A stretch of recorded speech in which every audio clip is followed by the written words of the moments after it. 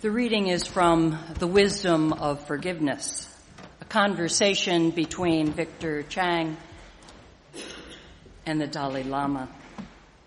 Victor Chang asks, does the ability to forgive your enemies make a difference to one's spiritual progress? Yes, there is no doubt, the Dalai Lama replies. It can change one's life. To reduce hatred and other destructive emotions, you must develop their opposites, compassion and kindness. If you have strong compassion, strong respect for others, then forgiveness is made easier. How do you cultivate compassion and respect for those who have harmed you? Victor asked. I use a meditation technique called giving and taking, the Dalai Lama explained. I make visualizations, send my positive emotions like happiness, affection to others. Then I visualize receiving their suffering, their negative emotions. I do this every day. I pay special attention to those Chinese who are doing terrible things to the Tibetans. So as I meditate, I breathe in their hatred, fear, and cruelty, and I breathe out compassion and forgiveness. I take inside my body all these bad things. Then I replace poisons with fresh air, giving and taking. I take care not to blame others or to blame myself. This meditation is very effective. It's useful to reduce hatred, useful to cultivate forgiveness. Aren't stories of granting forgiveness under extraordinary circumstances inspiring? Inspiring, yes, but this story of the Dalai Lama reminds me once again that I am not the Dalai Lama. I've struggled to forgive far lesser offenses. As a young adult, I was betrayed in a love relationship. I was very hurt, yet prayed for the good to come out of it, and yet almost simultaneously wanted to slash the tires of the betrayers. Of course, I didn't slash anyone's tires, and I was lucky that I knew that the first step in forgiveness is facing your own anger. But the depth of the hurt that I felt, the resulting upheaval in my life, and my own bruised ego made me wonder when and how I could ever forgive them. But I didn't want to stay stuck in my anger. Wanting to forgive another or yourself is the beginning of a long journey. Forgiveness is a journey we choose to begin, and yet its destination is a mystery even to us. And I want to say to you here that you do not have to forgive to be good. Failure to forgive does not guarantee your limitation or anguish. I do not know all that you have experienced. Only you know if and when you can offer forgiveness. Facing forgiveness before we are ready only creates a fake resolution that exists in our head, but not really in our heart. It is also important to say that forgiving is not forgetting. The wounds of the past stay with us, but the healing gifts of the journey of forgiveness are many. When you forgive someone who has wronged you, you're spared the dismal corrosion of bitterness and wounded pride. When somebody you've wronged forgives you, you're spared the dull and self-diminishing throb of a guilty conscience.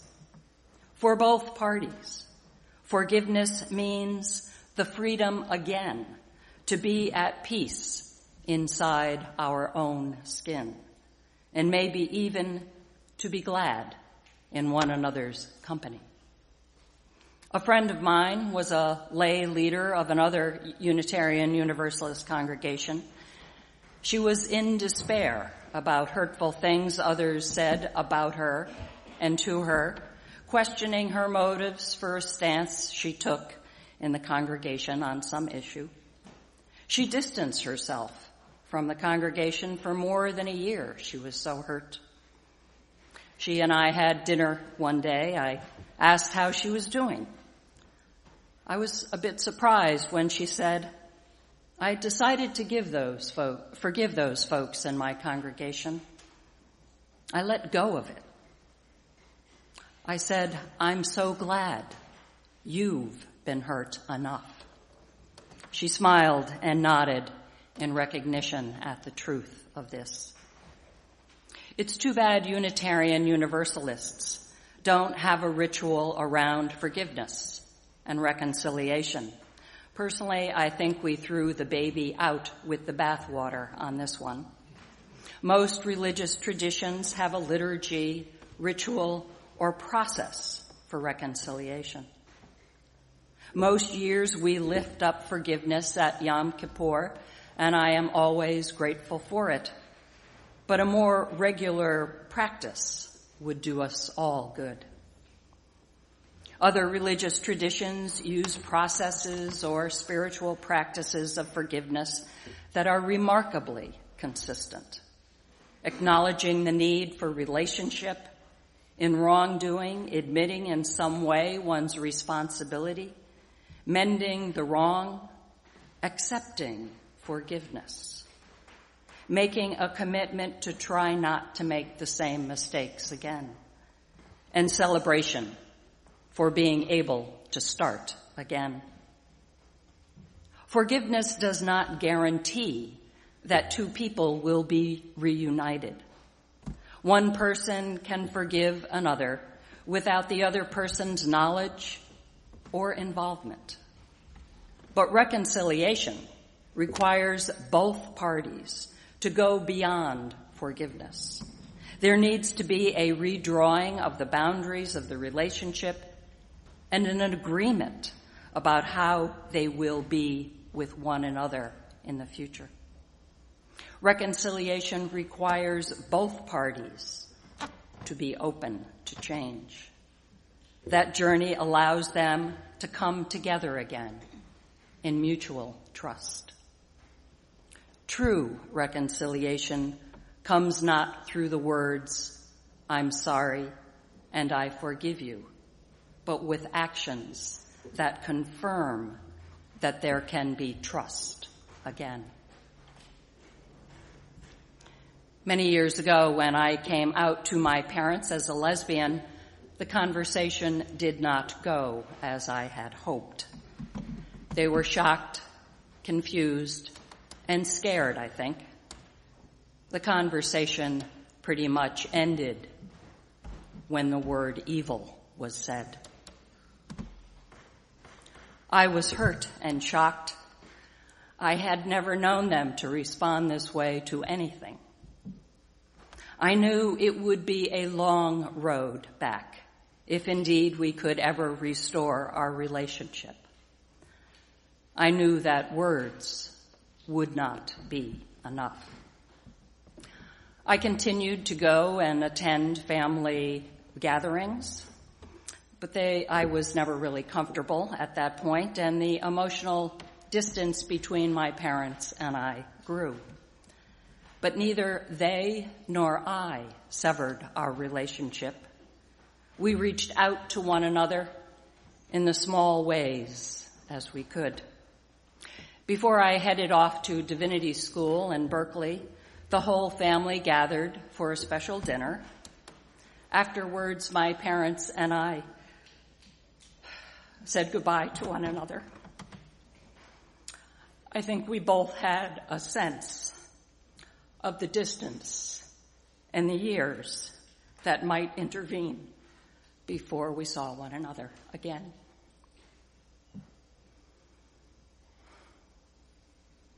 I was in Berkeley for 3 years. Before graduating from Starr King, I wrote my parents, letting them know that I had met and fallen in love with a woman from Connecticut, and I would return there to live in the neighboring town to theirs. I wrote them that I hoped they would be able to share with me in the joy that love brings. I extended this olive branch that also communicated my expectations so that we could return to right relations. My parents greeted me and my partner warmly when we returned to Connecticut, and family ties were renewed and strengthened. Do you see in that the process of reconciliation? We did not intend it, but it happened. While we can't force forgiveness, we can open our hearts to the desire to forgive and to be forgiven through practices that help us recognize that we are all imperfect and deserving of the mercy of forgiveness. Let's now briefly engage in a spiritual practice of forgiveness. I appreciate that guided meditation may not be your style, but try it, and I urge you to find your own practice of forgiveness. I invite you to close your eyes, focus your attention on your breath, and follow your breath to the silence deep within.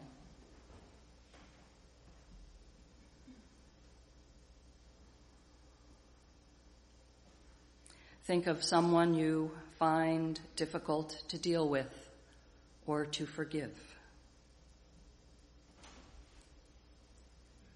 Take a moment to feel that person in front of you, keeping them at a distance that feels safe to you. See them as the whole person they are.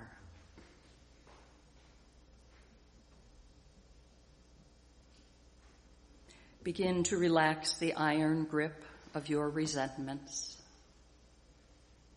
to let go of anger. Let your breath help you with that.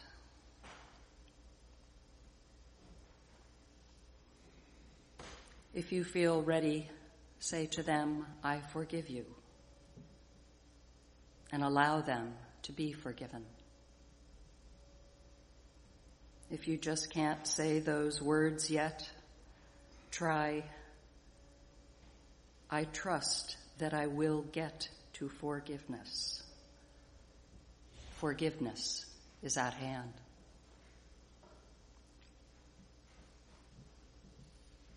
Take a deep breath and let it go as you feel your connection with them shift, and let that experience fade. Now bring into your heart the image of someone you wish to ask for forgiveness. Say to them, for anything I did that caused you pain, I ask for your forgiveness. Open to the possibility of forgiveness.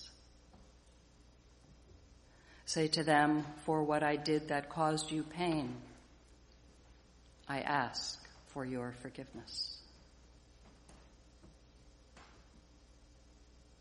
Now bring an image of yourself into your heart, open to the possibility of self-forgiveness.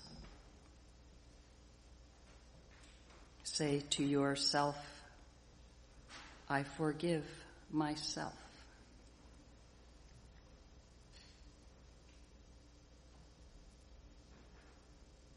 I forgive myself. Take a couple of deep breaths. Feel what forgiveness or the opening of forgiveness is like for you. And come back to the room when you are ready. We never know when or how forgiveness will arrive. To let go is to fear less and to love more. May it be so.